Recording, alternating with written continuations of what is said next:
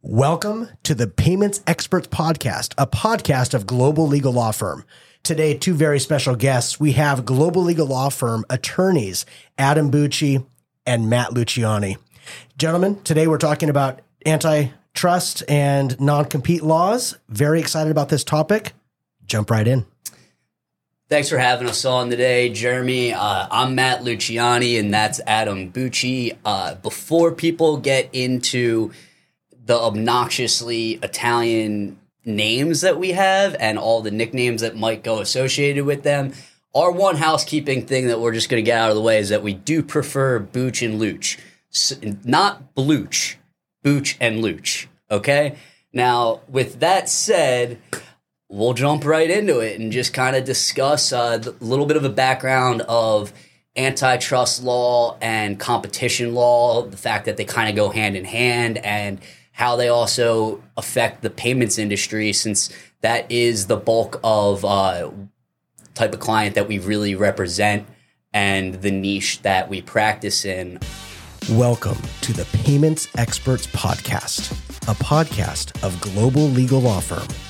ISOs, fintech, PayFacs, agents, merchants, processors, acquiring banks, and card brands. If these terms mean something to you, this podcast is for you. If these terms aren't so familiar, this podcast is even more for you. We hope you enjoy this episode of PEP, the Payments Experts Podcast.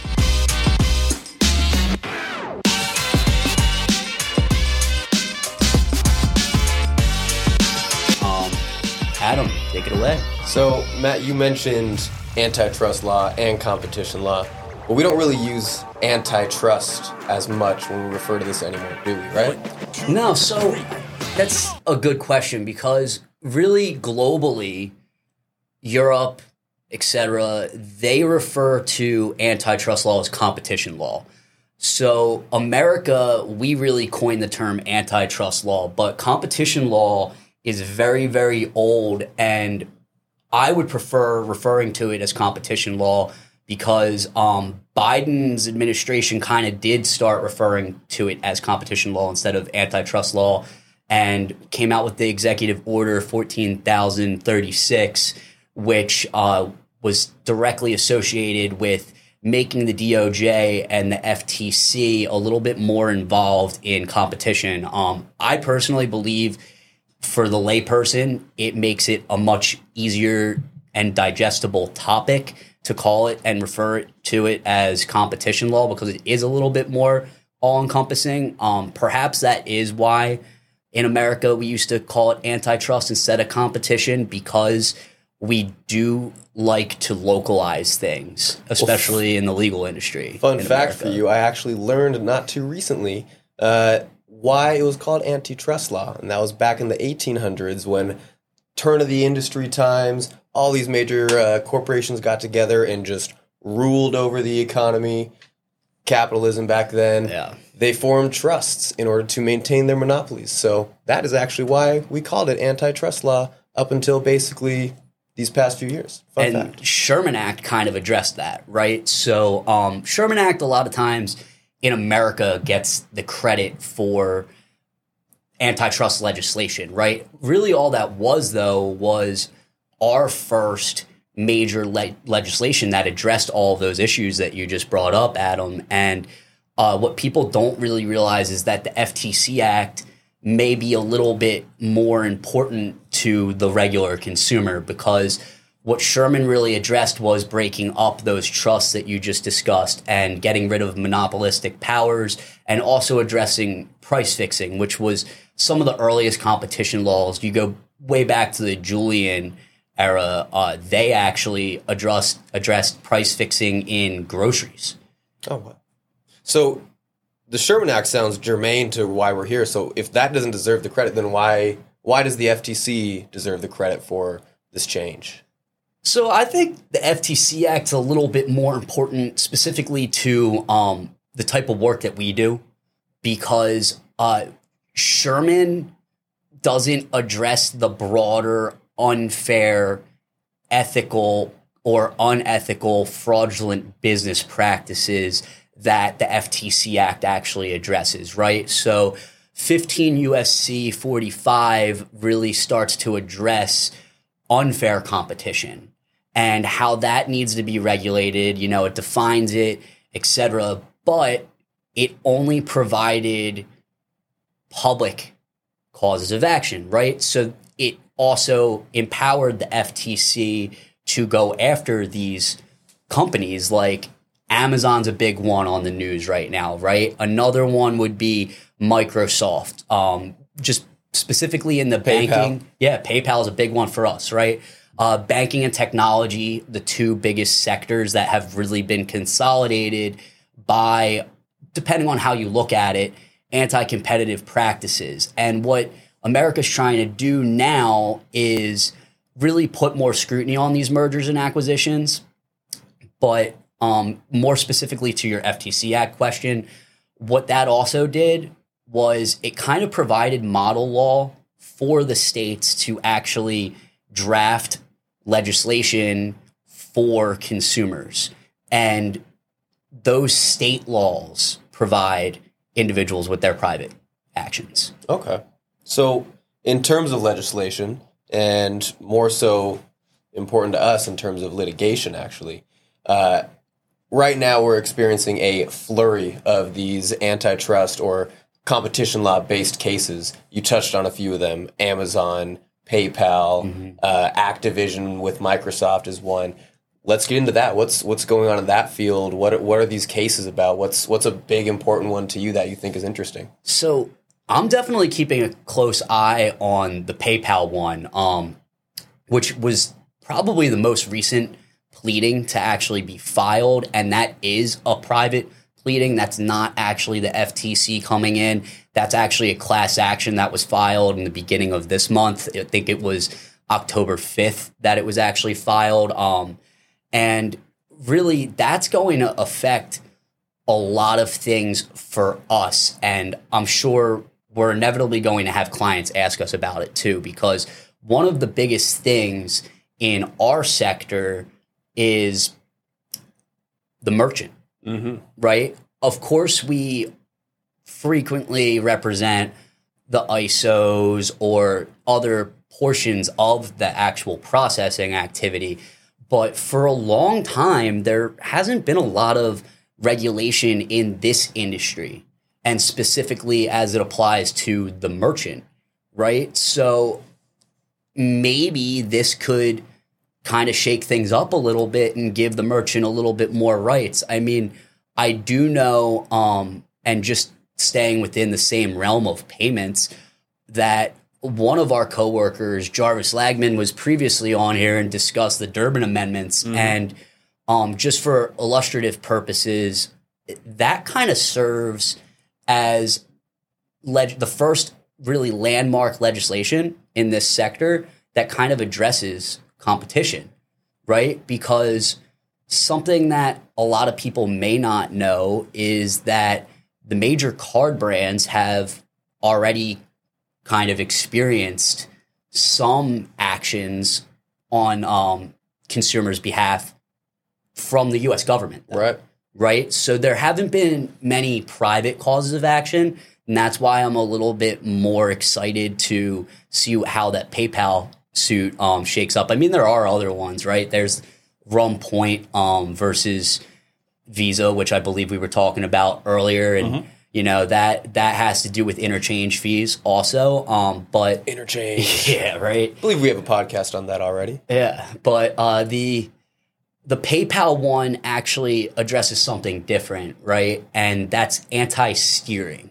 Okay, what's that? So anti-steering is an anti-competitive practice. Yes, steering. Think of it that way, right? Where you're steered into a specific transaction. Right. So a lot of times what happens with these merchant accounts and these merchant service providers is they tie their service into a behavior that the merchant also is going to have to provide. Right. So when I say anti-steering in this context, what's happening is they're forced into essentially marketing PayPal. You know, and without getting into the merits of any of that, just kind of using it for illustration purposes and not addressing the case itself, I think that is a pretty good example, right, of and how you did the steering, because it's as if you're stuck in a straight line. You're stuck in a funnel, and this is your only option. There's other examples of price fixing. You're right? being the merchant. It's right. The merchant's only option. Yes. Gotcha. It's kind of the merchant's only option, right? And in this ever-growing digital economy, where if you don't offer electronic payments, you're faced with very limited options. And I think that's one of the reasons why we're finally seeing some private causes of action, because maybe the former government actions didn't address enough. I mean, another one that flies under the radar is actually the state of Ohio brought action against American Express fairly recently also, and it had to do with interchange fees also. So, let's go, Ohio. Yeah, really. So, I mean, without having a bias towards anybody in this situation, I think the one thing that a lot of people could agree on is that the merchant industries sector, the payments sector, it's basically run by private businesses. And that's kind of the whole basis of why we decided to address this today, because what we've seen since EO or Executive Order 1436 is because Biden granted that power for the extra scrutiny in the FTC, in the DOJ, who are really charged with upholding these regulations as far as the public goes. So what we're looking at now is really like a payments processing renaissance, a power to the people sort of movement. Potentially. Getting this outlaw, crazy run world that we operate in a little more focus away from the top heavy movers and shakers down to the merchants, the people that are actually operating within this ecosystem, not just running it, right? Yeah, and I think that that's probably the most important takeaway, right? Because like we were talking about before, trying to kind of unpack that into layman's terms, antitrust, and why you and I prefer referring to it as competition, just because we kind of feel like it is a little bit more encompassing, right? And because of this shift in politics, really, in our nation, that's why this topic in general can get a little dicey, right? Because everybody's entitled to their own opinion. Everybody's going to have their own opinion over how much regulation is too much. How much regulation makes the economy less competitive than it should be, and vice versa, right? Because there needs to be a balance, right? But we're also seeing this ripple effect. It's not just the private companies. It's not just the individuals going after the companies. And it's also gone over to the labor side of things. And how's that? So actually in May, the National Labor Relations Board kind of stepped into this process also and did an opinion that also was issued by the DOJ. I mean, it was kind of like a concurrent opinion on also non-competes. So that's another one that's really, really big in our area because of these companies exploding at an exponential pace. As we continue to grow and become more technology dependent, these sales organizations is really what they are at the root. Right. So when you hamstring competition as far as your other competitors, but also the individual's ability to leave for another competitor or even establish their own company, that's an issue also. To me, that flies directly in the face of competition. Right, exactly. But up to this point, it's kind of been addressed more in the labor sector, right? And of course, we've acknowledged the economic impact of these restrictive covenants they're commonly referred to, right? But that's why I think that 1436 is so important, because it did represent this ripple effect, because that happened in 21 and we're in 23. And look at what's happened since May even. Almost everything that we're talking about today has happened since May of this year. Right. So what is it, Matt, excuse me, that kind of leads me to the question I was going to ask is, you mentioned the merchants previously. A lot of our clients are merchants themselves. How are they finding out about this? How is this trickling down to them so that they are even aware that they're being harmed in some way?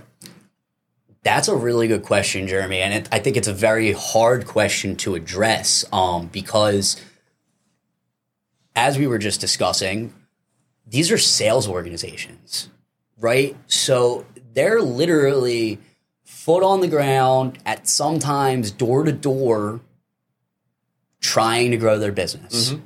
They don't have the time to keep up with the types of things that we're discussing right now. So it's really on us and the legal field in general to make sure that they're properly informed. This podcast right here. Potentially, right? Therein lies the problem. How do we get them to know and understand that? Exactly. That makes a lot of sense. That's why this is becoming such an important topic now, because it should have been information that has been in these merchants' hands probably years and years ago when e-payments became a thing, like in the 90s. Exactly.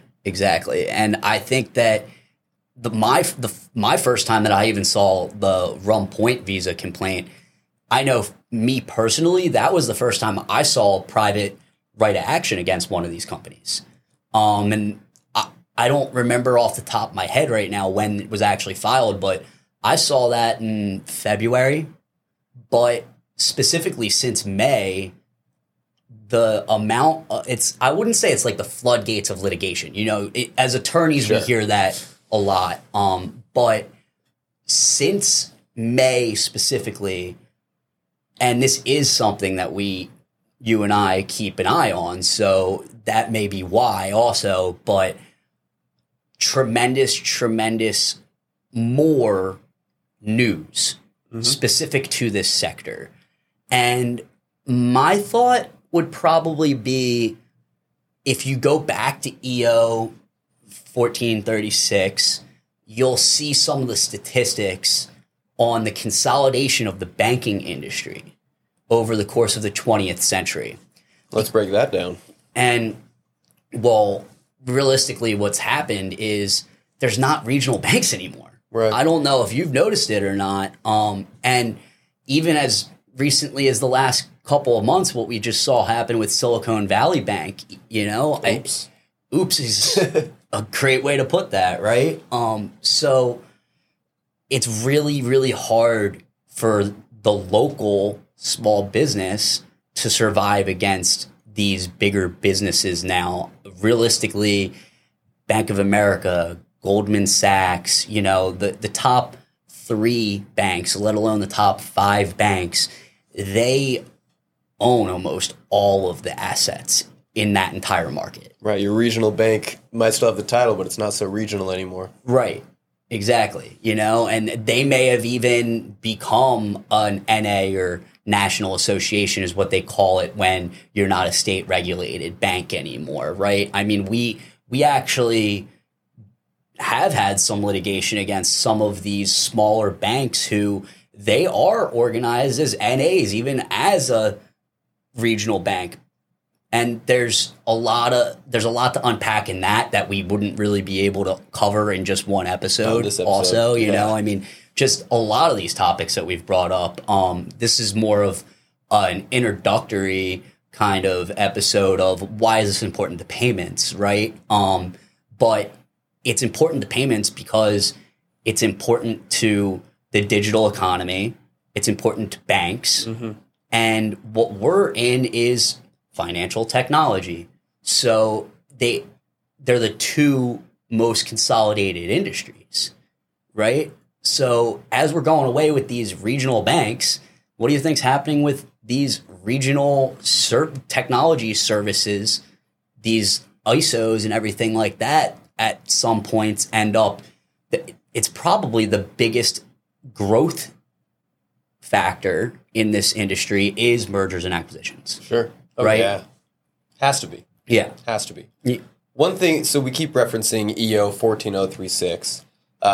One thing you mentioned towards the beginning that kind of made my ears perked up is that we're starting to look more towards this European model that has already existed. What can we talk about that a little bit? Like what have they been doing right that we've been doing wrong? What are we starting to go more towards that they have already had established for some time? Right. And I think that this is where you start to get more into not just a legal theory and economic theory discussion, but also a political discussion, right? Sure. And those are fun. Yeah. And, like sometimes they make people uncomfortable. Sometimes they're more of a neutral discussion. But in this case, it's generally known that the European Union is a little bit more focused on the individual and a little bit more liberal than America is in general, right? I mean, I don't want to say that we favor corporations more than Europe does or vice versa, but I think you could pretty safely say that. What? And I also think that depending on what side of the coin you land on, you got to strike a perfect medium here, right? But what we've seen in Europe is a lot of scrutiny on mergers and acquisitions for a long time.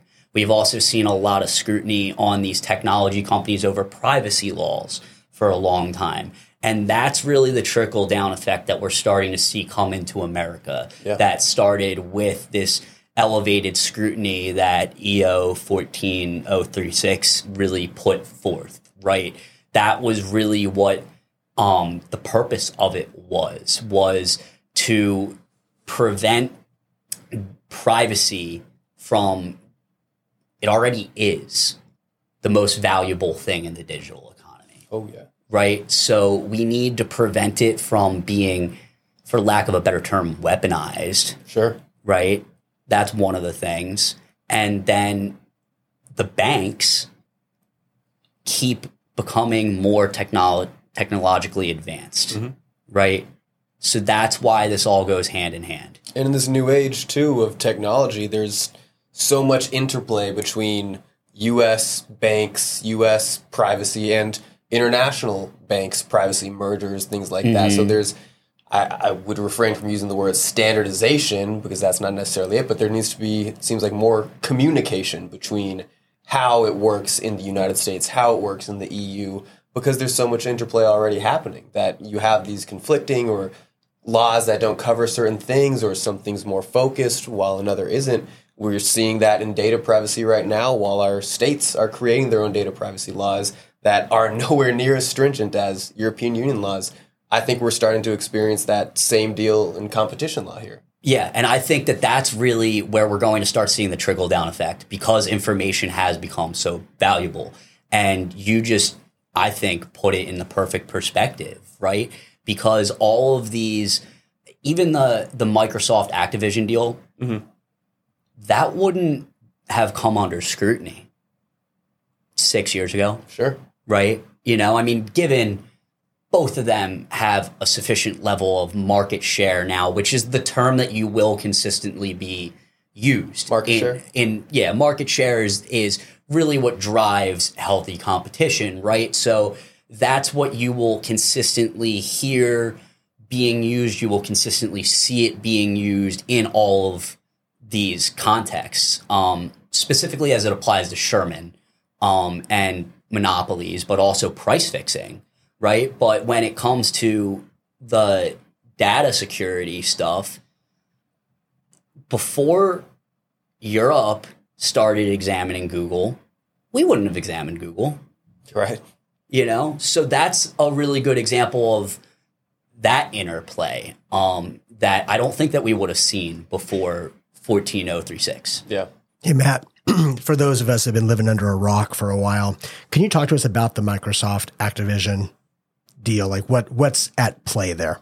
Yeah, so the Microsoft Activision deal, I don't think anybody's necessarily living under a rock. I think it's not even as much specific to our industry. It's more broader tech, right? And what we're seeing is Microsoft is massive, right? That goes without saying. I think that's pretty common knowledge. they're in social media, they are in video games, they are in everything. They're in your computer. Yes. That's what I think most people know Microsoft for. But Activision Blizzard actually owns some of the biggest video games. Call of Duty, World of Warcraft. Right. Exactly. To name a few, right? So Blizzard is World of Warcraft, and then Activision is Call of Duty. But collectively, they have been Activision Blizzard for a pretty substantial amount of time now. And Microsoft's been trying to buy them for a long time already. And there's been a lot of holdup because of the market share issues that come into play here, right? And I'm not quite sure when the deal will fully be closed, because every time it seems like it's finally going to close, there's a new hurdle that comes up. I think what we're going to end up seeing in that situation is going to be very similar to what happened with T-Mobile and Sprint. If anybody remembers that happened a couple of years back. And that's probably one of the best illustrations of how competition law works in America, right? They're going to regulate it, but they're still going to let it go through eventually, right? You're going to have to happen. Yeah, exactly. So they had to divest certain aspects of that deal to other companies. You know, I think it was actually Dish Network started buying some of those assets and, you know, by default kind of became like the fourth cellular carrier, you know, because we always kind of had like a big four cellular carrier situation. And that was the big fear with that merger. So I think that kind of can help illustrate what will happen with a lot of these merger types of deals. You know, there's obviously plenty of other current events related to this, like we touched on Amazon very briefly. But I do think it was important for us to talk about that Microsoft and Activision Blizzard, because that is one that is still under scrutiny. And that will kind of be a more recent one that people can kind of look at as just an example of how the DOJ and FTC and all these regulatory bodies actually examine these issues. Because regardless of what sector we're talking about, the one thing that's going to keep coming up is market share. So we're at this high level approach right now. We're seeing how this affects kind of just your everyday person. How is this going to affect people like our clients? How is it going to affect our daily life at work? What are we going to start seeing as fallout from all of this new litigation, new ideas, new approaches? What are we going to see? I think that we're turning towards a more liberal court system than what we've seen before, is what I would say. And I use the term liberal for lack of a better term, right? But when you talk specifically about competition law and antitrust in America, there was a turn where Robert Bork was a big conservative theorist in judicial economics, and he published an opinion a while ago in the 70s, right? And it kind of spurred the University of Chicago theory on this topic. And that kind of, I think, hamstringed government intervention to a certain extent, right? That's when we started looking at it as a more conservative theory of economics, this as a sector. And that's why we keep referring back to 14,036. But that's one of the things that 14,036 was kind of designed to get away from, because I think a lot of people kept viewing these economic theories that this legislation addresses as more conservative economic theories. And again, I still think that we need to strike a better balance eventually. And what we're going to end up seeing for our industry specific issues that you just asked is some regulation on the credit card industry with their interchange fees, because we started to see it with debit cards with Durbin. I was going to say, so like Durbin is probably right now our flagship moment in our field right now. That's what we look to at this moment for how has this affected our industry, right? Mm-hmm. Also catch our Durbin Amendment article on the Green Sheets. So please go ahead. Nice plug. And I think that's a great point, though, Adam, because it's been discussed. Durbin 2, it's kind of been referred to as well. But for whatever reason, the credit card transactions as opposed to the debit card transactions have been a little bit more difficult to have intervention with, right? And do we know why that is? I think it's really difficult to pinpoint, but I think it also has to do with the fact that that's your own money. Sure. Right? You're not dealing with a middleman like a bank that's extending credit. Right. And I think that's probably the biggest thing, because once the government steps in and does something like Durbin 2, which seeks to regulate the interchange fees of the credit cards, then you're going to have lobbyists on both sides for the individual and the bank, probably even more than the credit card company, because the banks want to make their money. Mm-hmm. That's what this really comes down to, right? Because what we're discussing here is, for the people who don't know this industry, fractions, actual fractions, right? Most transactions, they charge somewhere around a 3% fee. The regular consumer doesn't even realize that the merchant is bearing that fee, right? I mean, because of COVID, I think it came a little bit more to the forefront. Right, you'll see it on cash registers or on terminals, like, we are eating this 3% fee or however many it is. Absolutely. And, that's another issue in of itself, compliance with that, the cash discount transactions, they call it, right? That's its own podcast. Yeah, that's its own, at least one podcast, But I think that's exactly why we haven't really seen it for the credit cards as opposed to the debit cards, is because there's more parties involved. Sure. That makes sense. Gentlemen, you guys have talked about, this is kind of a part 1 episode, an introductory episode to these issues. You guys have done a great job. It's been super interesting. We've been going now for a little bit. We probably will be tying it up in the next few minutes here. So with that in mind, can you talk maybe a little bit about what do you see as coming in part 2 of this topic? Take it away, Matt.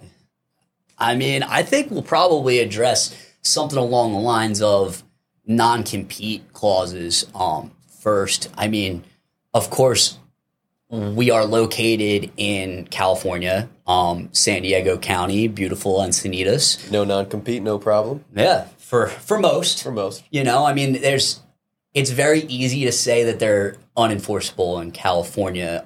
There are some workarounds sometimes, very limited, right? And that's why that could be its own topic in and of itself. But the famous legal answer, it depends. Yes, exactly. Everything's gray. Nothing's black and white, right? I mean, it's not supposed to be, at least. Otherwise, why would we be sitting here talking to you about it? But that really kind of just transitions into, we do a substantial amount of out-of-state litigation as well.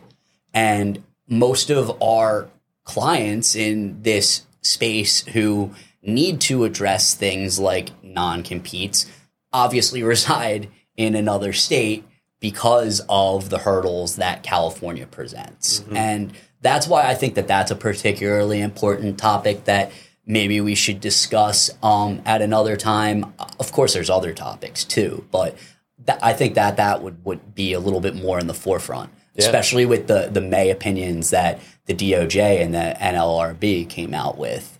It really seems like this Executive Order 14036 has really started this snowball effect and is just picking up as it rolls down this hill, these related issues, and bringing it into the fold, and we're starting to see all of these issues completely brought to the forefront. Yeah. Even when you swipe on your phone into your, news section, you're starting to see articles about antitrust, competition law, the Sherman Act, because all of this is so relevant to what you do every day, especially for us and especially for our merchants, but also for everyone swiping your credit card, swiping your debit card. What is happening when you do that? And that's just now starting to become the forefront of people's minds. Yeah. I mean, the common person doesn't think about these things. Yeah.